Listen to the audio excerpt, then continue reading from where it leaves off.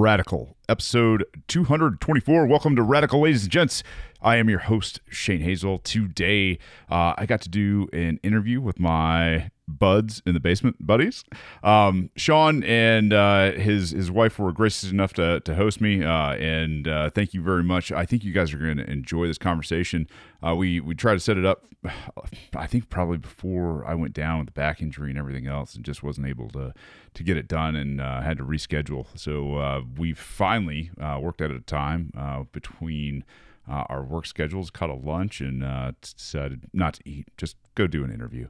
And it was awesome. Sean is a Braves fan, lives in Michigan, has got some really kick-ass taste in music and everything else. We get into a whole bunch of stuff, but we also get in to a lot of questions that were asked of people here in Georgia about the governor run. So a lot of policy questions in terms of what I would do as governor, and I hope you guys find a lot of knowledge and a lot of inspiration in this, because this is something that I like sharing with you guys sometimes. Is you go out and do an interview, you kind of do some cross-pollination.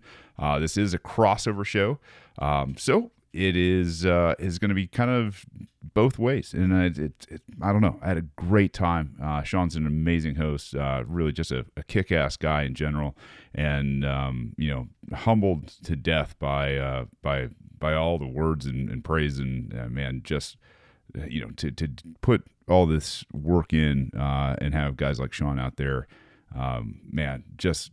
It hits home. It's one of those things that just it hits. And boy, super bass guy. I think you guys are going to enjoy this a lot. Without further ado, my interview with Buds in the Basement. Bam.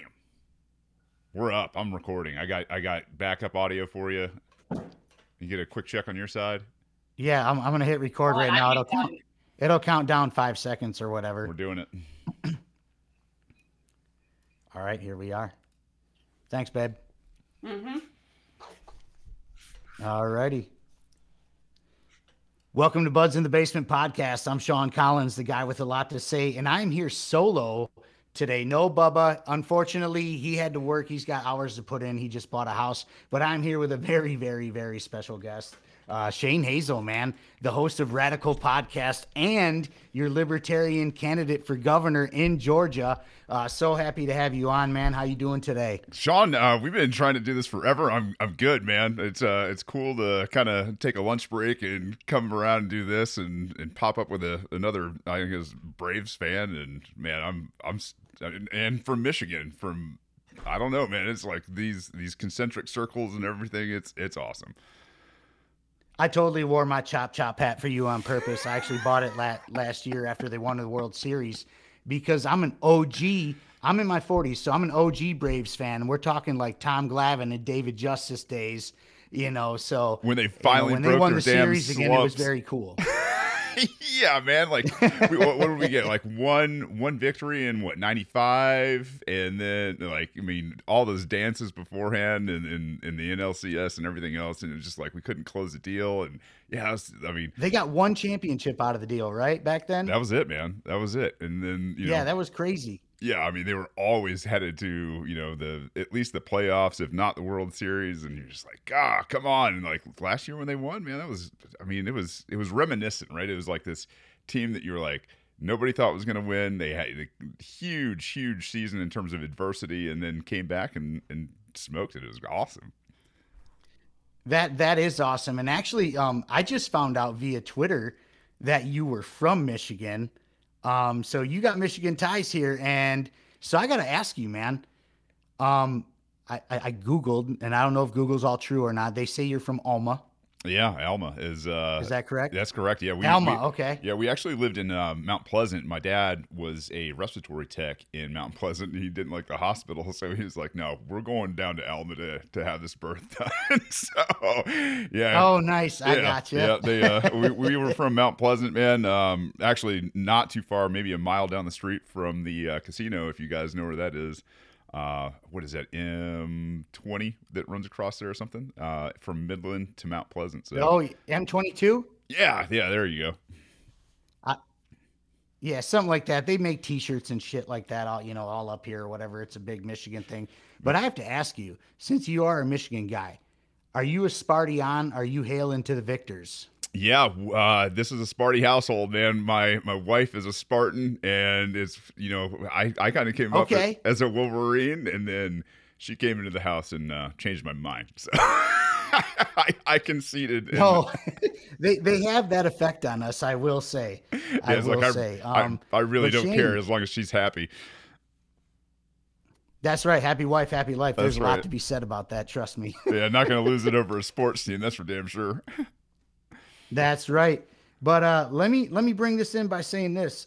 I started following you in 2020 just by chance.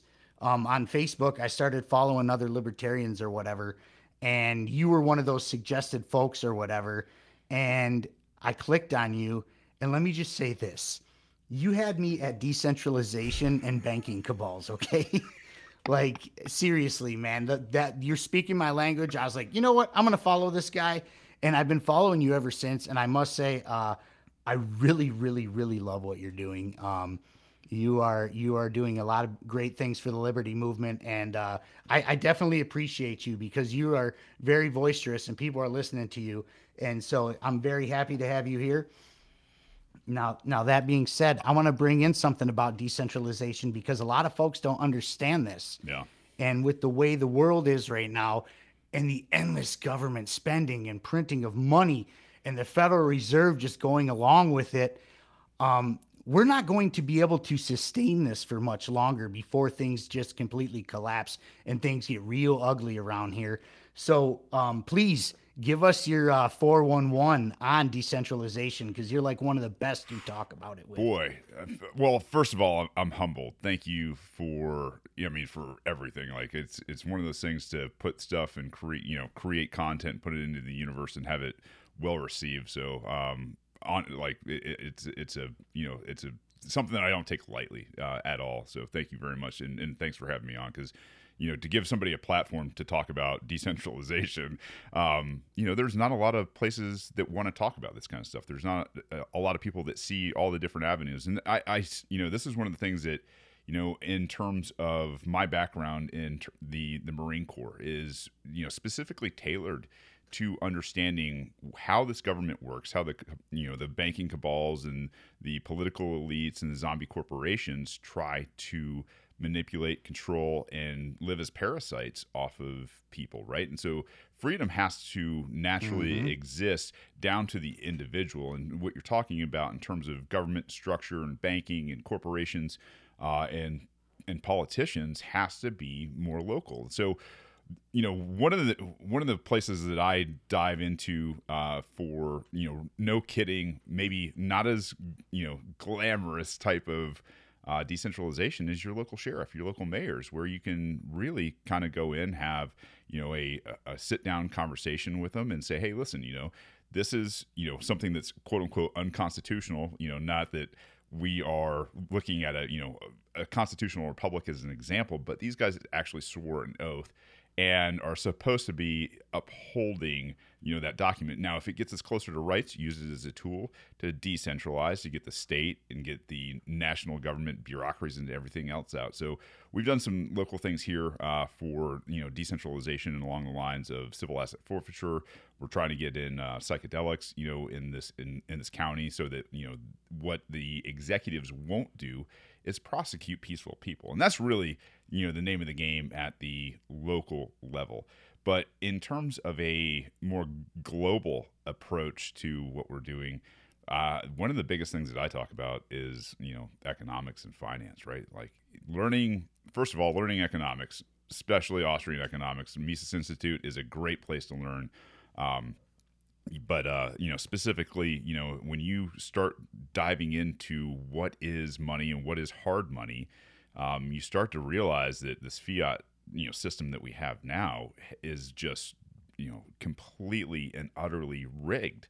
And so what I've started looking for was something else. And honestly, I was losing hope, right? I was like, I'm going from that optimistic guy into this like, oh shit, like we're gonna have to stack bodies, and like that's obviously as a Marine, like, I don't want to ever do that shit again, especially here in Right. America, for God's sake. So I found Bitcoin, and man, I was that guy, man. Like lead, gold, silver, homesteading, everything that you can do to divorce yourself from being fragile, and taking care of the basics on your own, so that you're really this not only anti-fragile but very hard target for anybody that's looking to do bad things.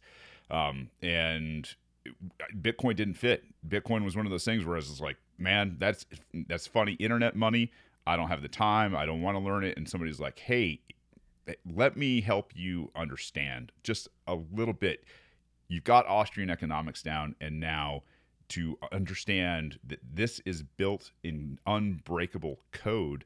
And started going down the Bitcoin rabbit hole, and what I discovered was just this, white pill after white pill after white pill type of understanding of what real hard money is and what it's going to do mathematically, like through mathematical certainty to this, awful organization that I call the murder cult. And just, for everybody out there, like, I'm not looking at your rank and file. I am looking at the elites. When I say murder cult, I don't mean everybody in the military. I mean the top brass, the elite politicians that, make sure that spending for all these atrocities is done. And then the banking cabals, which obviously fiat currency into existence. And the best way for those guys to survive is to, push more money faster around the globe. And so when I talk about the murder cult, I'm talking about the elite bankers, politicians, and brass of the military and bureaucracies, period. Oh, I'm totally there with you on the murder cult. I use that term very loosely on this show just because I feel like you and I are kind of on the same level when it comes to politics and stuff like that. I have no love for these people. No love for the elephants, no love for the asses. I'm literally a former neocon. I was a staunch Republican until I was 28 years old, and I found Ron Paul. And, I voted for him in 2008 and 2012. Then 2016 came along.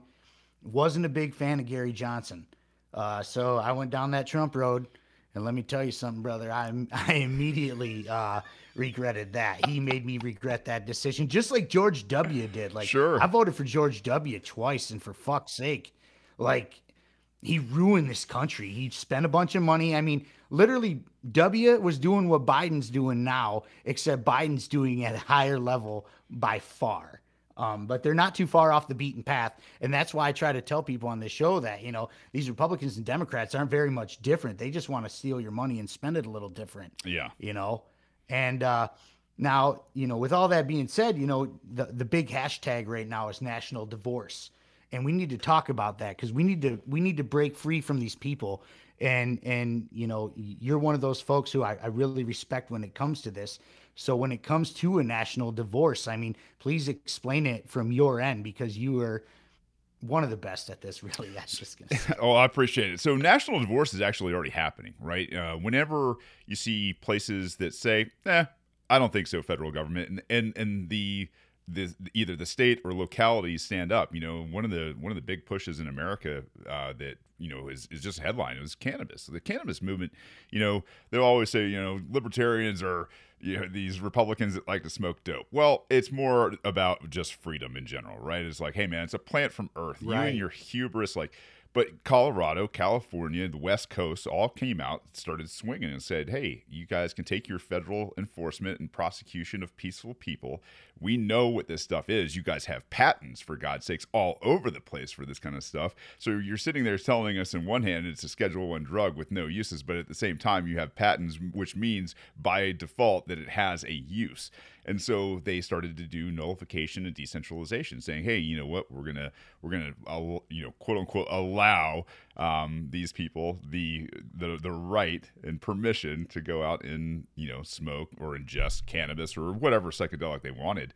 And you start to see that's the way things begin to loosen up. The federal stranglehold is broken because the feds dangle carrots for states. They say, if you do this, here's going to be some federal money. And so when people understand that you don't need that federal money, that carrot out there, and everything else, what they're doing is using local law enforcement to prosecute peaceful people. And when local law enforcement says, we're not doing that, or the state says, no, we're not doing that, you begin to see the cracks in this quote unquote, constitutional republic form, where decentralization and balkanization are happening all over the place. And New Hampshire is a great place and a great example of everything that they're not doing, and they won't get any press for it, because if they did, then those ideas would start to burn like wildfires around the country. And I think that's absolutely what's happening now.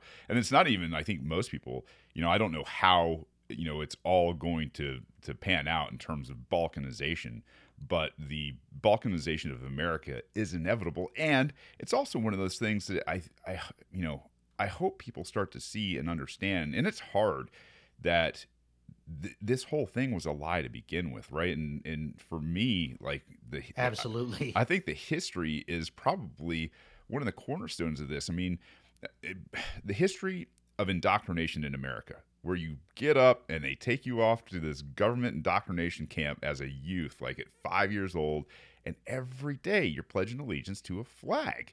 And it's like, guys, that's nonsense. And where this system came from is Prussia. It came over with progressives, and what they're teaching you is nationalism, state-sponsored nationalism. You would never allow somebody like Walmart or Amazon to have a monopoly on indoctrination or education, and we allowed it here in the United States.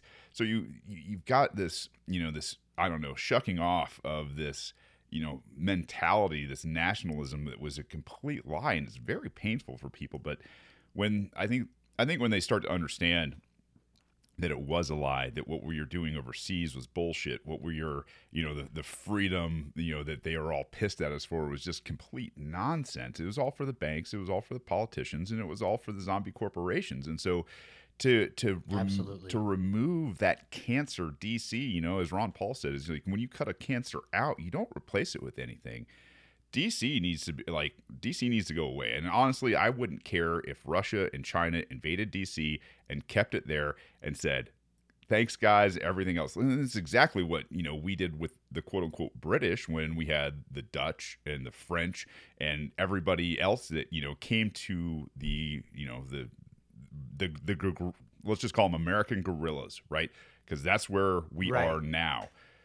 The American guerrillas that just said, hey, just leave us alone.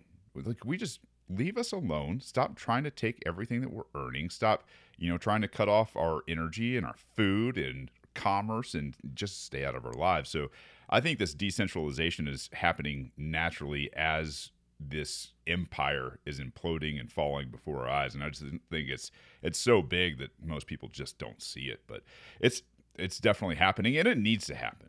We'll all be more free, and the American ideal, will survive and thrive when DC is gone. Absolutely. I feel like decentralization is the key to peace, prosperity, and liberty. I mean, we're not going to see that until we break free from these asshats in DC. I mean, these people are lunatics. Yeah. They're out here death wishes, all of them. Trillions and trillions and trillions of dollars of our money and fucking sending it overseas to enemies. They're literally giving our money to enemies. It's disgusting. And part of this, I want to throw this out at you just because it really bothers me as a small business owner what the White House just fucking published, I think it was about a week ago, of these Congress people who took PPP loans, and not only took PPP loans, but got them forgiven, man. And we're talking millions of dollars. And here's little old me, a small painting business. And by what I mean a small painting business, it's just me. I paint houses by myself. That's what I do. And I could have taken some of those loans out, and I didn't take a penny. I went out and earned it every day. Yeah. Because I don't want to be a financial burden to society. And you just don't want debt, what's your take on that? Just because we're there.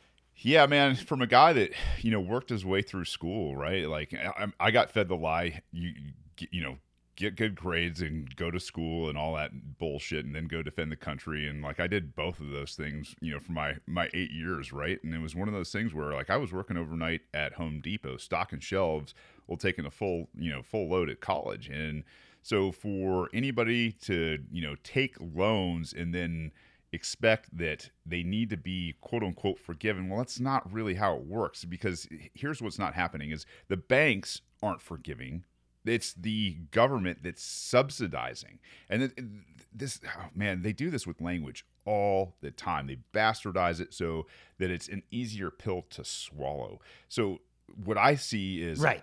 Subsidizing, bad economic choices where people went in and, took loans that they should have never taken.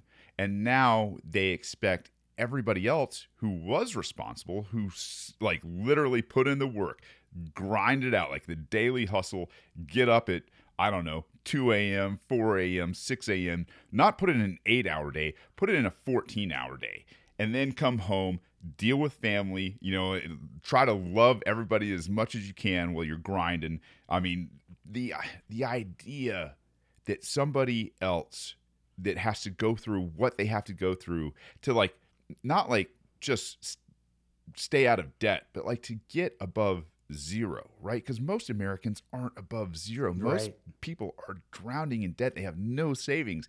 And now you're going to tell the world that did that, like that community that was responsible, that now you're going to take on the subsidy for these people that didn't do that thing?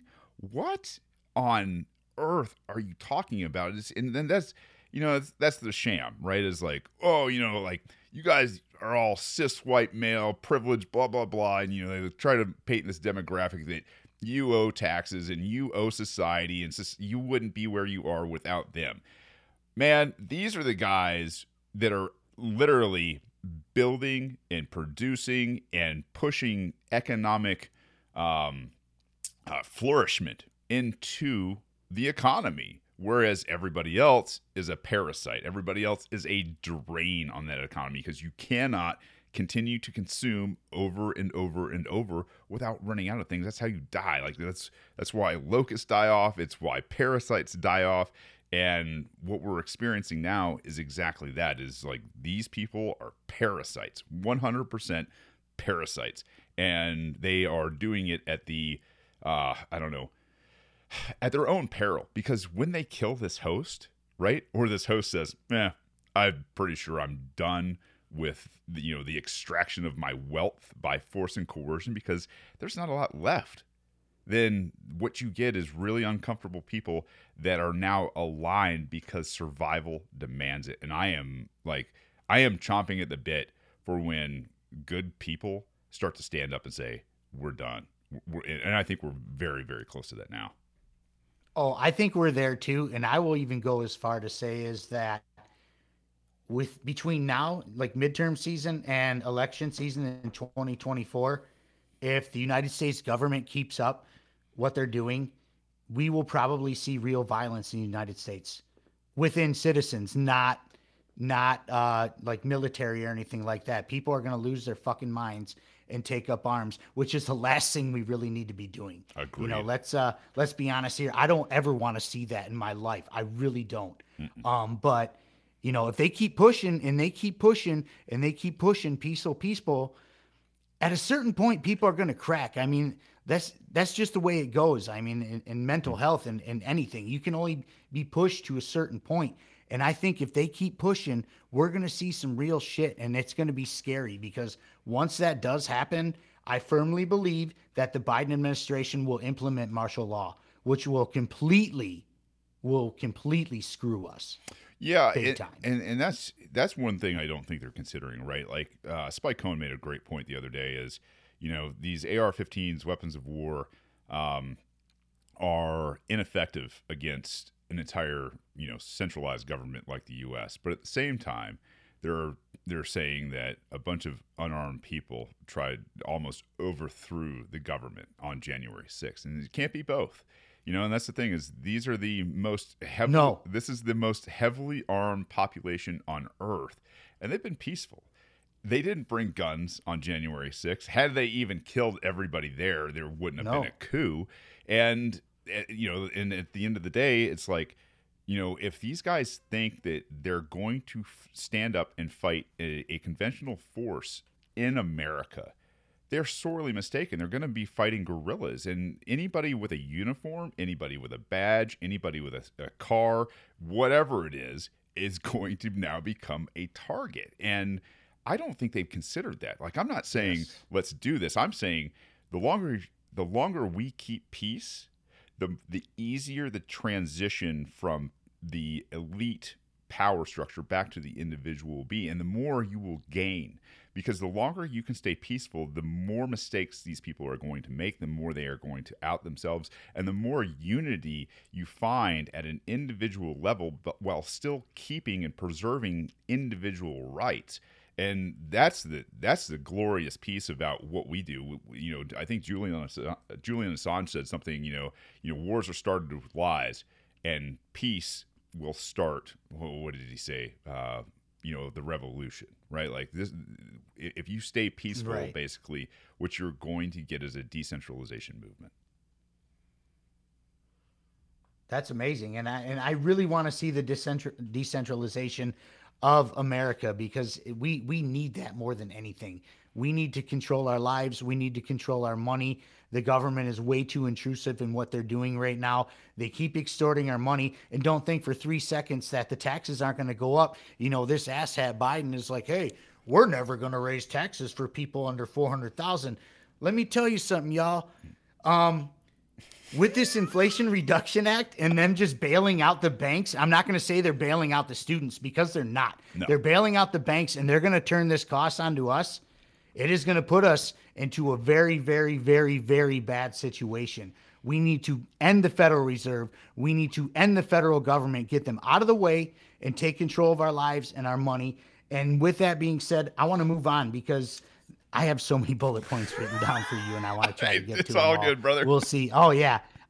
I'm going to keep you busy, man. That's right. So since it is election season, and, there's all the voter bullies out there, hey, hypothetically, a vote for Hazel is a vote for Kemp. Yeah. What do you say to people like that who are, trying to bully people into not voting libertarian or finding a third party or even a different way? What do you say to people like that? I feel bad. I mean, there are some legitimate bad actors, right, that are just using fear to try to elicit a response, a knee-jerk reaction, wherein if they truly understood what was going on, they'd understand, hey, this thing is going to go to a runoff. No matter what, like, this is going to a runoff unless it's fixed and we can't garner, the 1.5%, 2%, right, which we're going to get it. A vote for a libertarian is a vote for a libertarian, just like a vote for a Republican is a Republican and Democrat, right? The thing is I don't, when I tell people, like, hey, listen, these are the same people. These people aren't talking about less government. It's like Brian Kemp loves government. He loves being a tyrant. He loves having that power, as seen in this last year or last 2 years, where he called it people non-essential.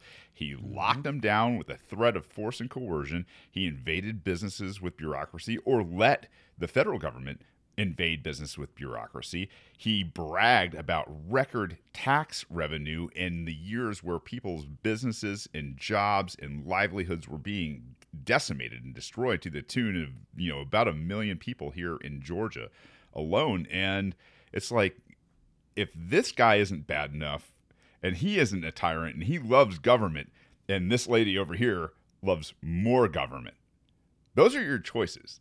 It's either... She's a lunatic, by the way. I'll just come out and say it. She's crazy. Yeah, I 100% agree with you. And the thing is like, Kemp's not that far off. Kemp down here is what most people would consider a blue dog Democrat in the 1980s. Like, we had this guy, Zell Miller, another Marine, blue dog Democrat, which actually, he was not a terrible governor here in Georgia. Like, a lot of people really liked him.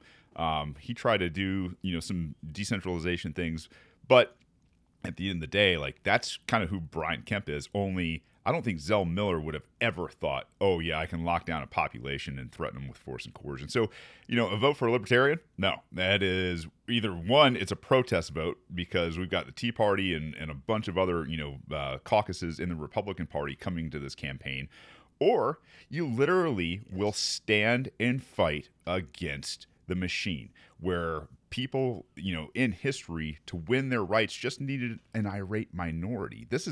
And that's what I'm trying to do, is I'm trying to collect this irate minority that says it's all rigged, we're done, you're going to stay out of our lives, or fuck around and find out. And that's the thing, is that's the last thing that we want, right? Like, I'm trying to find the fighters, and I'm trying to find the people that'll stand against the odds, because that irate minority, that's what saves freedom in the end. Absolutely. I think that a vote for a libertarian is not only a vote for a libertarian, but it's also a bold vote and a brave vote. That's letting the government know that, hey, we are sick of your shit. Yeah. We've had enough. There are people out there who really love freedom and liberty, and we want to go that road and get the hell out of our way because we've seen enough of you.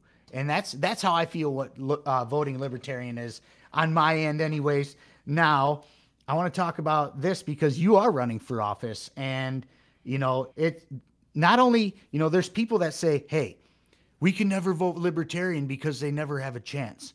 Well, there's a big reason they don't have a chance, and you're probably living it. I know Larry Sharpe is living it right now, and they really did him dirty in New York. Mm-hmm. The Republicans, if you don't know, the Republican and Democrat candidates sued Larry Sharpe to keep him off the ballot. They won. He's a write-in.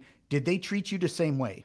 So luckily, we still have ballot access for only statewide races down here. So if you're running for governor, secretary of state, ag, it used to be PCS, but that got Public Service Commission, or PSC, that got struck down a couple weeks ago. And then I think there's maybe one or two more, like U.S. Senator, like I've done that before. So if you're running at the state level, you can run as a libertarian if we continue to keep numbers up and get ballot access. Like, we have a threshold right now, and that's the only reason we're allowed on any of the ballots. So we see it all over the place in terms of ballot access, but it's that fight that I think is the broader question is, if you can't put your name on a ballot, right? If you can't put your name on a ballot for dog catcher, if you can't put your name on a ballot for mayor, if you can't put your name on a ballot for commissioner, if you can't put your name on a ballot for whatever local race is going on as a libertarian, then what you have is a ballot access, problem. And in quote unquote, a democratic republic, which Article 4 of the Constitution says you have to be in terms of the states, then what you have is a rigged system. You are suppressing the voice of at least half the population, because only half the population even engages with Republicans and Democrats. So the other half of the population saying, no, screw those guys. We're not into this thing at all, and we're not even going to show up for election day, right? Like, that's how bad these people are. They've alienated half of the country to say this system doesn't work, and then they don't let them have any type of ballot access unless it's through the controlled Democrat and Republican parties, which, for the life of me, I can tell you for a fact that Brian Kemp would rather have Stacey Abrams than me on the ballot, and Stacey Abrams would definitely rather Brian Kemp win than me as well. So it's like, yeah, we know the fix is in, and it's more or less, how do we get people to reject the system? How do we get them to unite and say, no, this is all rigged. We're not doing it anymore. Right. I'm a firm believer that all elections are rigged. I laugh when I see these Trumpers be like, the election was stolen. I'm like, dudes, I'm not all the way sure that Trump won in 2016, so knock it off. You know what I'm saying? Like, this stuff has been rigged for decades. Do you remember in 2012, Mitt Romney supposedly beat Obama? He did a victory speech and everything. I remember that? I was so turned off by the fact that Ron Paul was not the nominee. I think I was just like, I don't care, Romney or this. I wrote him in that year. I did. I wrote him in 2012. Yeah. I was not having it, because by that time, after the Bush thing, I was like, you know what? No more neocons. I'm never voting Democrat because they come after a Second Amendment right.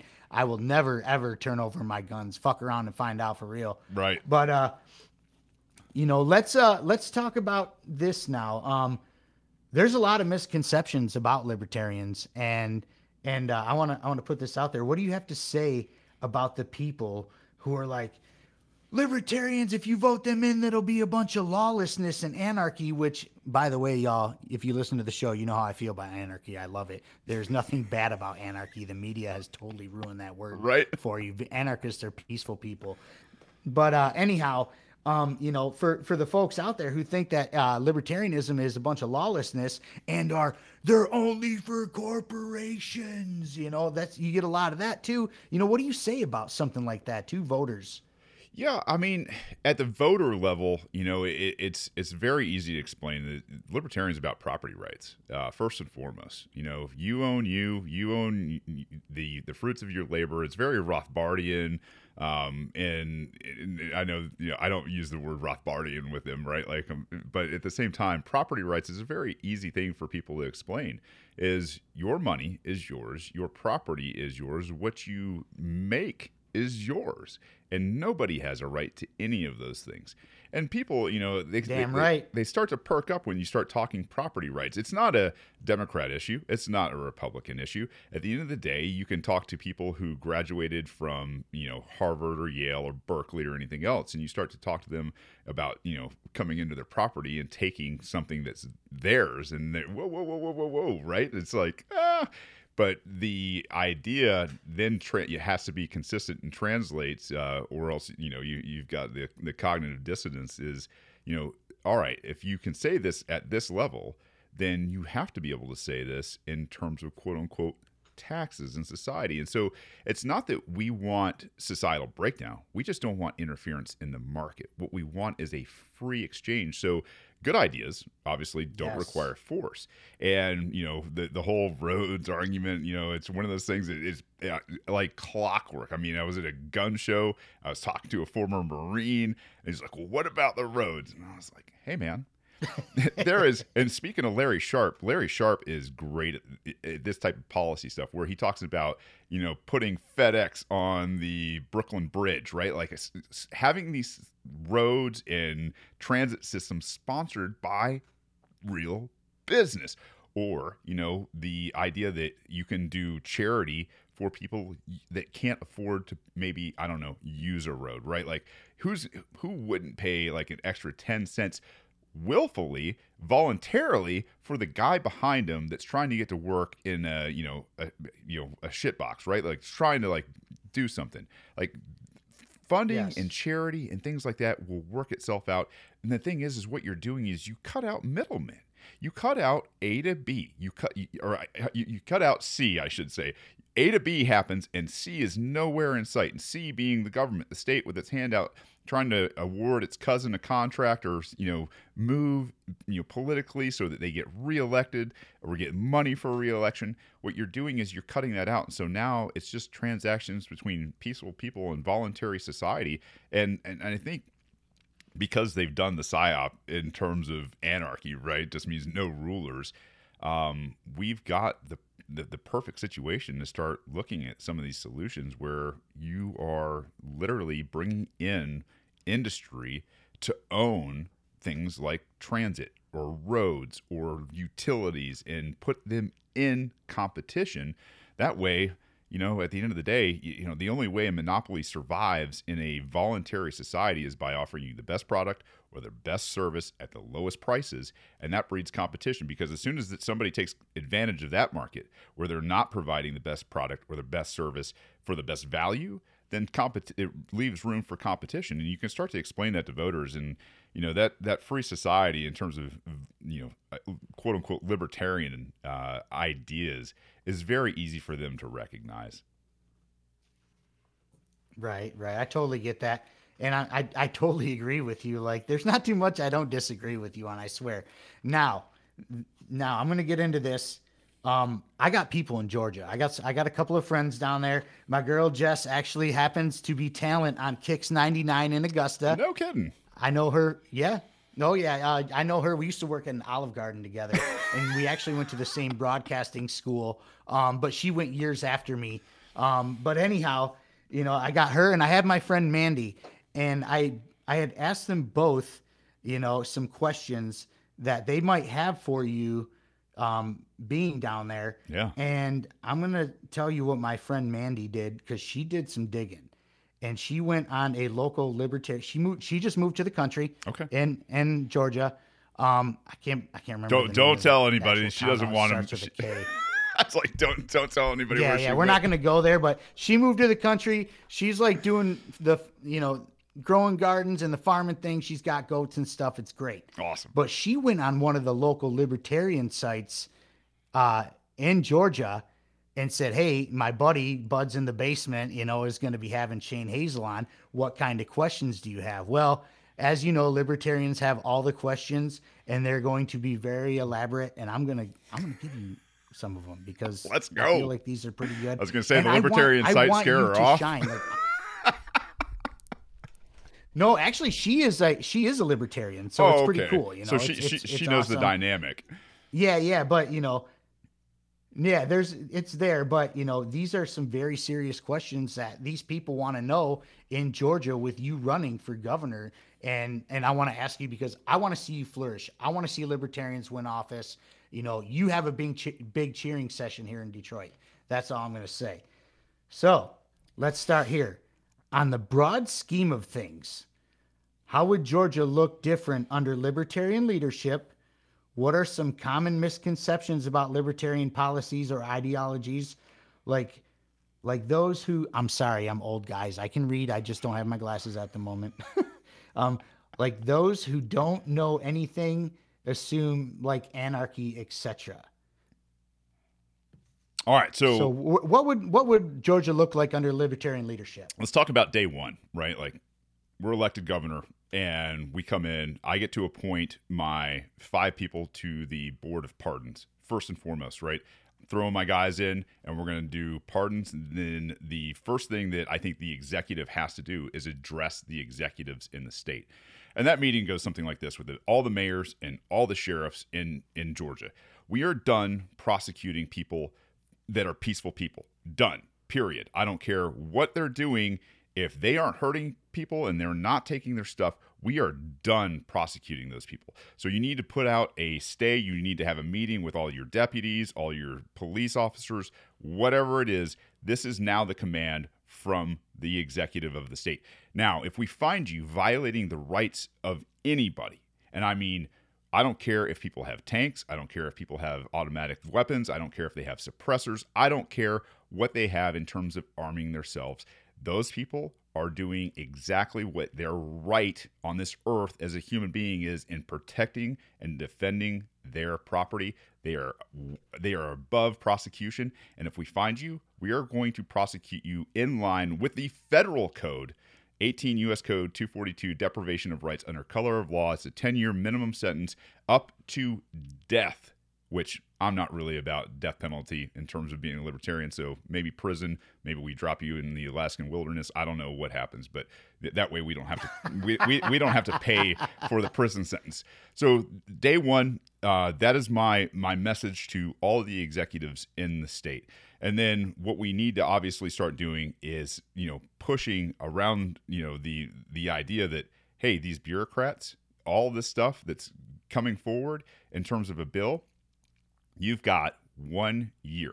Whatever the last bill that was passed in the legislature for spending, you've got a year. This is your last spending, right? This is it. The tax that we've taken from these people that you've called non-essential, you're going to find out very quickly if you are essential or not. You can go open up GoFundMe's, you can open up whatever, voluntary type system. And if your branch in the government can exist at a voluntary level and you can receive funding, then great, you still have a job. Welcome to the real world where people who actually go out and produce for a living are rewarded for the services that they give to everyone. So that's my message to anybody and everybody who's in government, which trickles down. First and foremost, I think a lot of people start thinking about schools, right? Indoctrination camps are done, right? There is no more truancy laws. You want to educate your kids, you want to send them to a different home, you want to send them to a private school or whatever, that is your right. And now we're going to start doing local education, because local education, whether it's family, or industry in that area is far better and freer in terms of freeing minds and freeing people to ideas and opportunities and skills that are actually profitable instead of parasitic. So that's day one. And, from there, we are going to decentralize faster and faster and faster while keeping up relations with, all of our border states for free trade. Let me just throw this out there, Georgia folks. I'm extremely jealous and envious that you have a candidate like this, because here in Michigan, I'm going to be stuck with Gretchen Whitmer for another 4 years because her opponent has zero chance of beating her. Really? Not only because she's a rhino, but because she doesn't have a shot. They had 19 Republicans. I mean, not 19, I'm exaggerating, but there's like all these Republicans running. They couldn't figure it out, and so they throw Tudor out there, Tudor Dixon. I feel like this might be one of the most embarrassing elections in the history of elections. She's going to get mollywopped in the polls. Really? And I'm disgusted by it. Not that I want her to win. I just want to be stuck with Big Gretch for another 4 years. Oh man, as a Trump favorite, Tudor's going down, huh? I haven't heard inside of what's going on up there. I know she's running, and I know she's running against Gretchen, who is god awful. But man, that's terrible to hear. I'm sorry.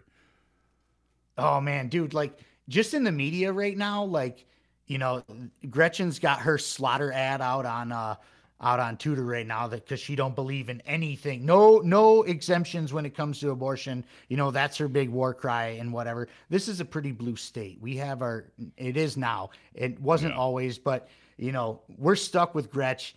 I wish we had a libertarian here. I thought Amash might do it, and it was crickets. I suggested that he definitely did. Yeah, I was a big Amash guy, but and I love what he's doing, and he's got his podcast and such, and I check that out every once in a while. But let's move on to the next question from your Georgia folk down there. A large percentage of Americans are libertarians and don't even know it. What are some examples of how libertarians share more broadly held concepts or opinions that might be expected? I think you just point to every day, right? It's like, how many people do you go murder every day? How many people do you go and force and coerce every day? You don't. You are a free market, free trade individual. And just by nature, you wake up every day and you have peaceful interactions with everybody that you come in contact with. Hopefully, that is your goal, right? To get back to the bed, that you're not inviting harm upon yourself. In terms of being a libertarian, man, you live those principles day in and day out.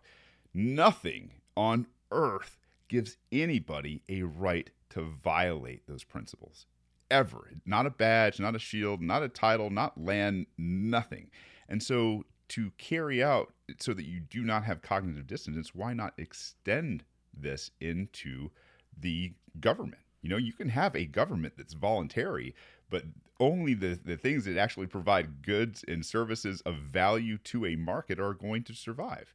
It's no different. You don't need force and coercion for a market to thrive. And it means that, like I said earlier, if somebody abuses their customers or somebody takes advantage of a situation, it opens the realm for competition. And once you have that, man, like I said earlier, monopolies can only exist in a place where you're giving goods and services at the best rate possible.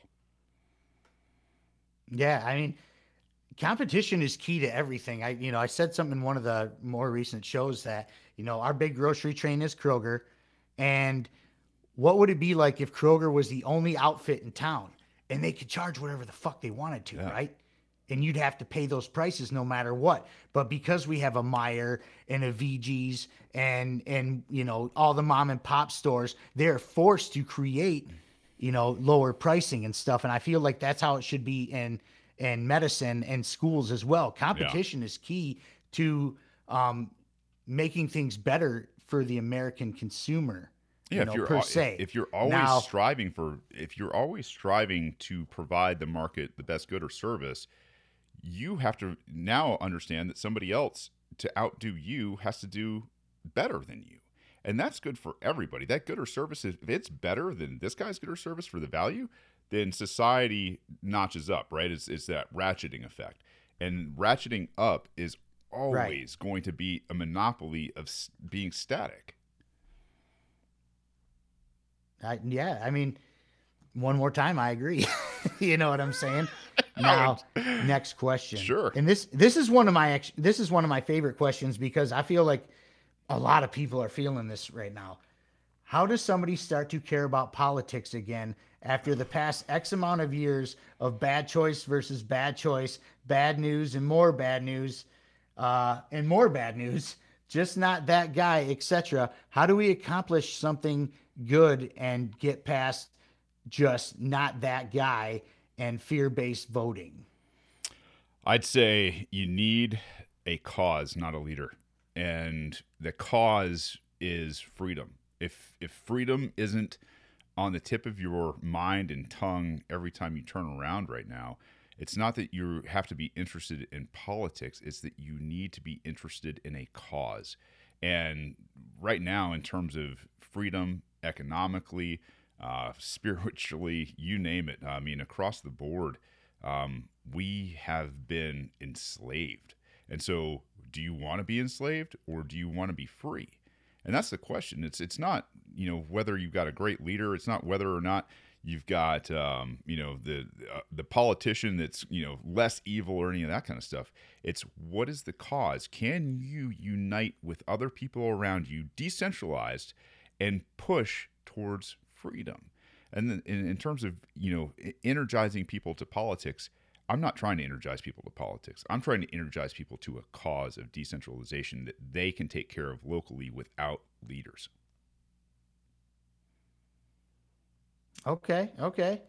Now I got 2 more questions from your Georgia folks, and then I'm going to have some fun questions for you from me because, we like to have a little fun on this show too. We can't just be political Let's rage go. faces all the time, which is one of my favorite things, honestly.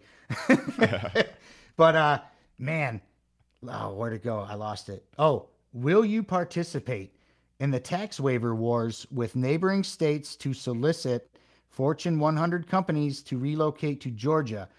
As governor, what can you do to lower or abolish certain taxes, and how do you plan on achieving this? The board of what was the top of my head? The board of pardons and paroles and all that kind of stuff, right? Like I get to appoint those 5 people, and when we appoint those 5 people, we're talking. Oh, no, I lost you. Oh, you still there? I'm still here. Oh, I got you. Hold on. It went on mute. You still there? I got you. Oh yeah. I lost you there for a second. We're there. Yeah. Sorry. No, it's all good. It went on mute. The board of pardons and paroles. Those are my guy, right? Like I get to appoint 5 people. Now, if people are still trying to go after people for taxes, those people are going to be automatically pardoned. Like, whatever it is, you're not violent, you're getting out. So we're not collecting taxes, period. Like we're done. If you can't survive in the world, then you are the non-essential ones. We're going to put Brian Kemp and the rest of these people that say, some people are non-essential to the test. To lower and abolish taxes, all I have to do as an executive is say, hey, listen, I don't think we should be collecting any taxes through force and coercion. People will pay for what they want for goods and services, and the world will continue to go around more peacefully than it has in the past. And if anybody is violating those rights, we're going after those people in the executive branch that are going out and using force and coercion against peaceful people to take through force their property. So it's just, it kind of ties a bow on that whole neat circle is we're not dealing with anything in terms of peaceful people as the executive. We're going after the hardened criminals and staying away from people that, quote unquote, owe the state some imaginary amount of money at the end of the year. Okay. Now, this is a big one because this is what's on a lot of people's mind right now, especially women. What can you do to ensure medical privacy rights what can you do to ensure medical privacy rights in the wake of Roe v. Wade being overturned and the heartbeat bill being enacted? Are you willing to make political ideology a protected class like race, gender, and age? Are you open to implementing cybersecurity wing of the Georgia Defense Force? What can you do as governor to foster school of choice? I told you, these people are bringing the fire. That's a whole bunch of questions in one. Medical freedom, right? Yeah. government doesn't has no place in your medical decisions. Period. Now that's going to foster itself down to decentralized levels again. Cities, counties, and things like that. Are they all going to be the same? No, they're not. But those places will do what they need to do in terms of their conscience, right? And setting people free in terms of their conscience is where we have to go. That's medical freedom. We've got nothing to do with it. We will say nothing about it. And the state will never, ever, ever push anything in terms of medical requirements or mandates on anybody as long as I'm governor. The next question, fantastic, in terms of school choice, right?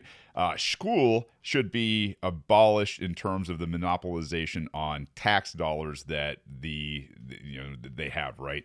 I'm not saying that teachers are bad. I married a teacher, for God's sakes, that went to Michigan State, so I understand better than most how damn hard teachers work, and I understand why they get into teaching. It's because they want to foster the next generation, and we need those people, but we need them unleashed. We need them, without this ridiculous administrative, layer that adds absolutely nothing but indoctrination to the cause. So school choice is going to be one of those things by default because the Georgia school system is going to go away. And I should say the Georgia youth indoctrination system is done. As soon as I'm governor, hey, listen, we got something to do down here, and that is going to be up to you, your municipalities, your counties, and your family.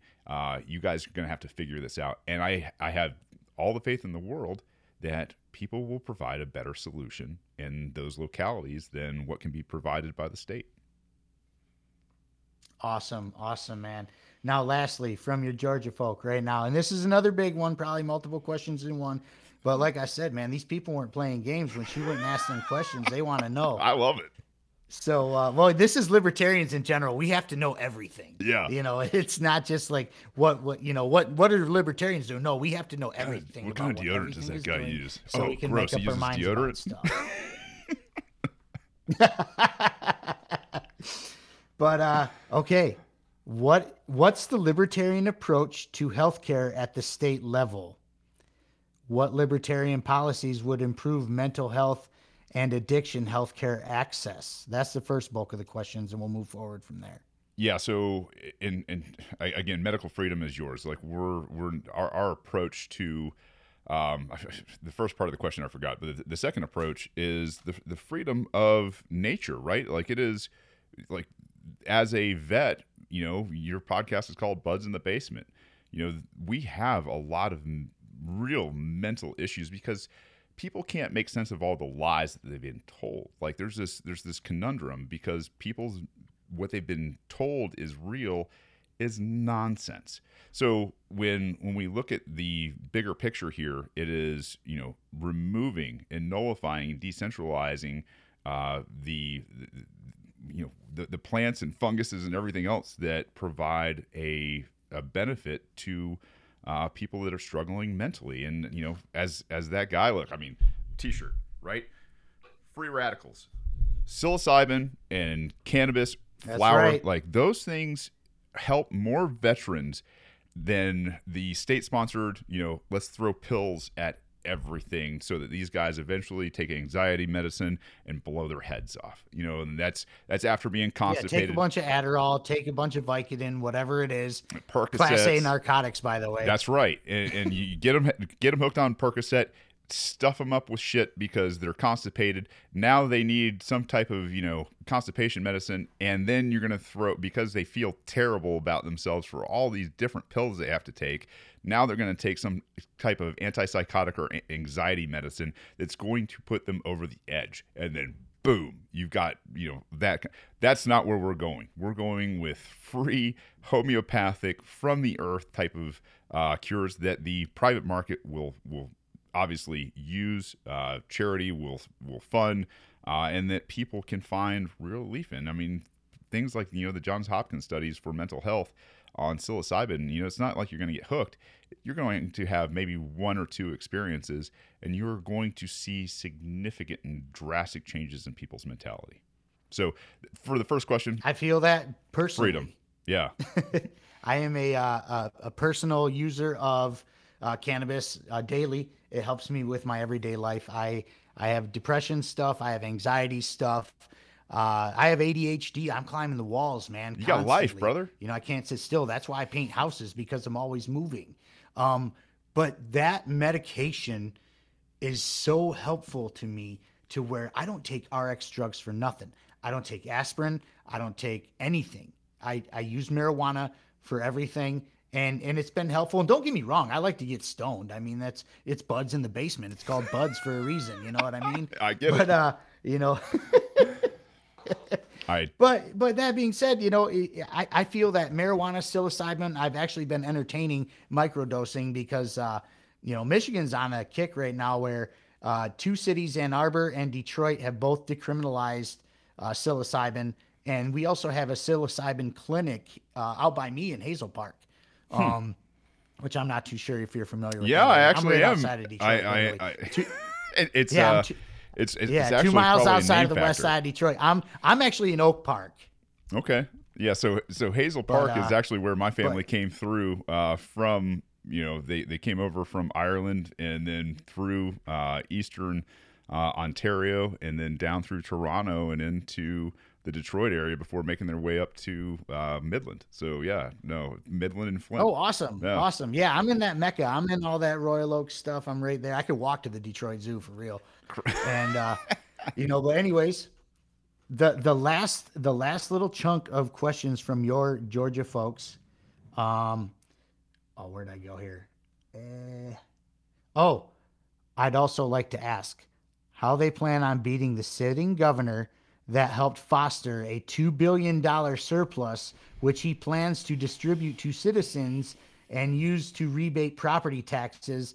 I'm a libertarian and I'm really happy with this plan. That's what they wrote. Well, beating, I don't know. I think we've got a real issue with the confidence of individuals. Everybody out there, like you know, good buddy Spike says, you are the power. If you believe that you can affect change, then you can. And that's one of the things that, you know, I came along and I was like, how am I going to affect change? And, you know, over time and effort and action, I have. And I'm not saying I'm ever going to beat the system. What I'm saying is I'm going to help a irate minority recognize itself, to empower itself, to believe in itself, to a cause, not me. And when I have that, that's all I need. And the thing is they don't need me. And I have like I think that's one of the biggest things is the confidence problem in people to understand that they can do this, that they have the power within themselves to correct the course through decentralization and nullification with their sheriffs and their mayors and saying, stop messing around with peaceful people. I'm here to encourage people to a cause. I'm not here to quote unquote beat the system. And when people realize that and they unify together, the system's done. That's how you beat the system. That's how you beat Brian Kemp. That's how you keep all of your money and don't have to worry about refunds from a government that took it in the first place. So that's my pitch to people out there is like, I'm not trying to beat systems. I'm not trying to, you know, I'm not telling people that I'm ever going to beat the rigged voting system in Georgia or anywhere else. It is, we are going to do this at the local level. And that's not going to be me. That's going to be you guys creating your own cause and your own action locally. Yes, you are the power, folks. I love that. I love what he's doing with that, by the way. You know, you're part of my personal libertarian trifecta. I'm a horse racing fan. So I'm going to say the trifecta. I appreciate it. And it's you, Spike, and Cajun, for real. Like, you guys are my libertarian trifecta, Good dudes, man. I love following you guys. I've been all around, like, started following you guys all right around the same time. Now, for my fun questions, you know, outside of the political stuff, Sure. I'm a big music nerd. I love music is my first love. Sorry, wife, but she knows. And I've stereotyped you into a particular genre, and I hope I'm right. And if I'm wrong, I suck. I stereotyped you into being a metalhead. Am I right? Man, I'll tell you what. You're not. I am. I am a man. Damn it. Like I can listen to it. Don't get me wrong. Like there was a stint, obviously in the Marine Corps where I got to listen to a lot of metalheads in the circles where I would roam and like, a lot. Yeah, for sure. Right. And so I found some, stuff that I listened to for more energetic pieces. Right. But man, I'll tell you what, I'm kind of a hippie. Like I am this, this. Okay. I'm a mountain farmer that wants to be left alone in peace. And I'll tell you right now, man, I enjoy ballads. I enjoy these, pieces that tell stories through, poetic and like poetic language that change from like, it's almost two different songs. It evolves. So, between like guys like Led Zeppelin was my first love. I mean, absolutely. Yes. Loved Led Zeppelin. Right. And these guys that not only write these ballads, but have, gone out and beat the pop culture machine in terms of coming into their own, in terms of having an audience that aren't religiously played and cut up and done all this nonsense. Like those are my people. Greta from Michigan, man, oh my god, I'm taking my kids. That's Zeppelin 2.0. Dude, they are so good. And the thing Greta is Van Fleet, yeah, you see those guys in concert, like yeah. They are so good, and you see like what they've done is like they've taken the old tech. I mean, a lot of these guys are they're using older instruments, right? And like they have replicated, and I say replicated, but also created their own sound in this, and it is just, I mean, it's vibration, right? And that's the other thing I love about them, right? Like there's something else that they're pushing. They're not going out there to get rich. Like Josh, the lead singer of Greta Van Fleet. Man, that guy, I think, just got his doctorate in either philosophy or some sort of psychiatric, right? Like this guy's on a mission. He talks about the peaceful army. He talks about bringing people together and healing and like love and just all this hippie stuff that I'm all about, right? Like, and it's just like, oh man, that's awesome. If I could go to more concerts where young, energetic dudettes, whatever, are creating their own music, telling stories, writing ballads, and like if I had one genre, that's it, man. Like that's my genre. But I listen to everything. I get guilty pleasures all over the place that are just gross. Oh, so do I. Like people make fun. I consider myself musically bipolar because I'm literally all over the map. I just happen to be a huge metalhead, but I'm also a huge fan of 90s hip hop, which Cajun Libertarian and I talked about because he's a 90s hip hop guy. Really? But man, Led Zeppelin, they're a big deal. They're one of the greatest American rock bands of all time. But the funny thing is about them is they take the cake on most, say top 100 metal bands of all time or whatever, or rock bands. Even in the metal category, Led Zeppelin is over Black Sabbath. It's Zeppelin and then Sabbath number 2. Wow. Yeah. So, I mean, they definitely have some, I guess, a metal vibe to them, according to VH1 anyways. I was a big fan of MTV and VH1 when I was a kid. Yeah. So I watched all that shit, over and over and over again. What was the best concert you ever went to? Oh man, I'll tell you what. Audio Slave back in the day with Chris Cornell. Yes, dude. I'm gonna tell you right now. Holy hell! And what's his the guitarist Tom Morello. Tom Morello, dude. Seeing that guy, just wail in person. What was cool is like they came out and they did. I think it was their second album because I was like, hey, you guys want to go to this? And like some of my best friends from like childhood, I was just freshly back from the Marine Corps. I had been listening to Audio Slave a lot while I was overseas because, CDs do real well and CD players in the dust and everything else. So like when I got back and, got a chance and they were in town, like one of my friends, she's like, hey, we got a box at this arena. And I was like, can we go? And she's like, of course we can. So we all went and, like they play the show. Absolutely, a riot for a show. And then, because of rights and all that kind of stuff, they had to do things separately towards the end. And they gave like the standing O's and the encores that these guys came out and did, like Morello and I forget the other guy's name, but like they came out and played, and then Chris came out and sang, and then Chris came out by himself in like a t-shirt and did, I think it was either Black Hole Sun or like in a couple others, and like he just had the entire audience singing with him, right? It was just a spotlight, acoustic guitar, and the entire audience was singing his songs in this arena, and you're like, oh my, like for him, for the whole place, it was just, and it wasn't lit up with phones, it was lit up with lighters, and like it was awesome, probably the best Old concert I've school. ever been I to. love it. Yeah, it was really kick-ass. You just spoke to my heart because anybody who listens to this show, I talk about it all the time, but Chris Cornell, in my eyes, is the greatest to ever do it. He is my hands down favorite singer-songwriter. His tenure with Audioslave, I actually appreciate a lot more than Soundgarden. I love Soundgarden. It was That's great. kind of my era growing up in high Yeah. school, but man, Audioslave just, it was something different. The vibe was different. The sound was different because it was the guys from Rage Against the Machine. But like, I literally ugly cried when Cornell died. Like, that's how much I love. Yeah. Oh man, like that broke my heart for real because Yeah. it was like a piece of my childhood was stolen from me. I remember locking myself in my bedroom for weeks learning Soundgarden songs back in the day on my guitar. Yeah. I mean, And then you go down the conspiracy one with that too, because that's what got me. It was like, man, they were in some, like they were trying to expose some pedo shit, and you're like, dude, like Chris gone, like just like that, like no way, man. Like, and that's the thing is like everybody was like, there's no way Chris killed himself. I mean, even Howard Stern, was like, dude, Chris Cornell, he didn't kill himself. I knew this guy. Like, this guy was full of life and ambition, and he, was a great looking guy. He, he could play, he could sing like no other human being on earth. And you're just like, no, there's no way this guy killed himself. And that's what really upset me over his death. I was like, God almighty, way too soon.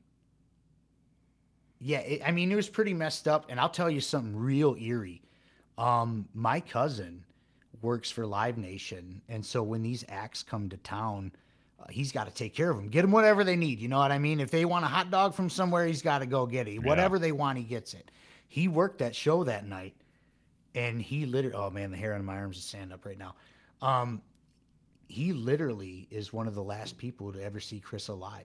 He watched Chris get into his car at 11:15 at night to go back to his hotel, and he was found dead by 12:05 by his security. God. In the hotel. Like, whoa, you know what I'm saying? Like, he's the one who texts me. He's blowing my phone up. He's never up early in the morning, and I'm getting up for work. I'm like, what the hell's going on? He's like, Cornell. I'm like, what do you mean, Cornell? And he told me, and I was like, oh. Because that was deep, man. Like, that's my guy, and still this day, he'll always be my favorite singer-songwriter ever in history. Beautiful man, beautiful, music, and it's sad to see him go. I think that's pretty dope that you're an Audioslave fan like that, and that's your favorite concert. Because I've literally seen him over 20 times between Soundgarden, solo stuff and audio. Like, I'm a super fan. I tell you what, I get one of the, I'm just one of those people. I never missed after that. I was like, whenever he's in town, I'm going. Just it's an experience. I mean, in person, like to see this, to be able to tell your kids, your grandkids, like I saw this guy in concert, like at this place, and this place. Like that's one of my favorite things now is we're about to start introducing the kids, and my kids love Greta, and so we're gonna take them up to like North Carolina, and we're going. That's awesome, man. That's awesome. You gotta teach your kids right when it comes to music, because what's coming out now is bullshit. It's garbage. Oh my God, it's awful. I sound like my parents right now. What the hell are you listening to? This crafted beats per minute bullshit. Like can't sing, auto tune. Yeah. Nonsense, oh my God. No substance. My Southern Baptist parents hated my musical choice. Let me tell you that. I love it. Oh my gosh, I had to hide things. Like if it had a parental advisory label, let me tell you, it was like hidden somewhere under the bed. And then when they found my stuff, I'll tell you that what, was special. They found all my tapes my time. Yeah, tapes, folks. I'm that old. My mom and dad didn't have that. But that was interesting. That problem. But Shane, man, I don't want to take up any more of your time. Thank you so much for doing this, and it was a pleasure. I wish you the best in your governor race, and go out there and kick some ass and take some votes, man. Please do it for the liberty movement. I hope you Georgia folks down there enjoyed this show. I know you're going to listen. But until next time, man, you are welcome back anytime. You have a great one, and much love, y'all. Be good.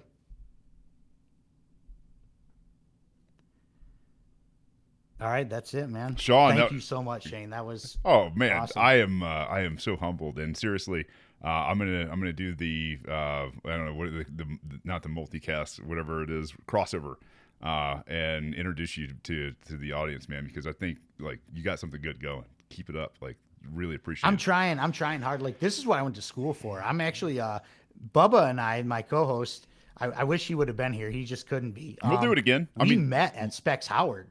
Dude, like we went to Specs Howard School. If you guys want to do stuff like this, maybe even I'm going to branch out as soon as I've got more time after November, man, like to be able to like teach people how to podcast on, like an extreme budget and how to just create content and like what it does for you and just in terms of here, right? Like be able to talk to other people that you have like-mindedness, share ideas, grow each other, grow businesses, grow freedom and liberty. Like to be able to do all these things. And, like I think what you do at the end where you talk about, something that's not, politically related, perfect type of segue to really leave lasting impressions on people. So awesome.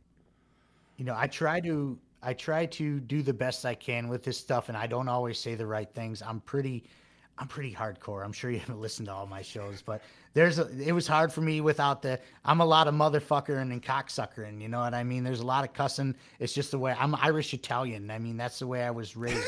My grandmother's favorite word was cunt. Yeah, like, you know what I mean? I'm like, Irish German, and so like living here, and like my wife is Italian and Czech, and so it's like like we do whatever we need to get out of our system. Like it's communication's key, right? So we're all a bunch of border jumpers, man, and nobody understands that. But that's right. If you're Caucasian, you are a border jumper, and that's in one way or another you are. Yeah, absolutely. Well, Sean, hey man, seriously, anytime, and especially after this election, let's do some more stuff. And I really appreciate you having me on and doing that. Yeah, absolutely. And we're gonna hurry up and edit this. And then I'll drop the bomb on socials probably within the next few hours. Please don't say anything because I'm having way too much fun with this. Sounds good. All right. Thanks, Shane, so much for your time, and good luck to you, sir. You too, brother. Take care. Bye, Sean. Don't hurt people and don't take their stuff.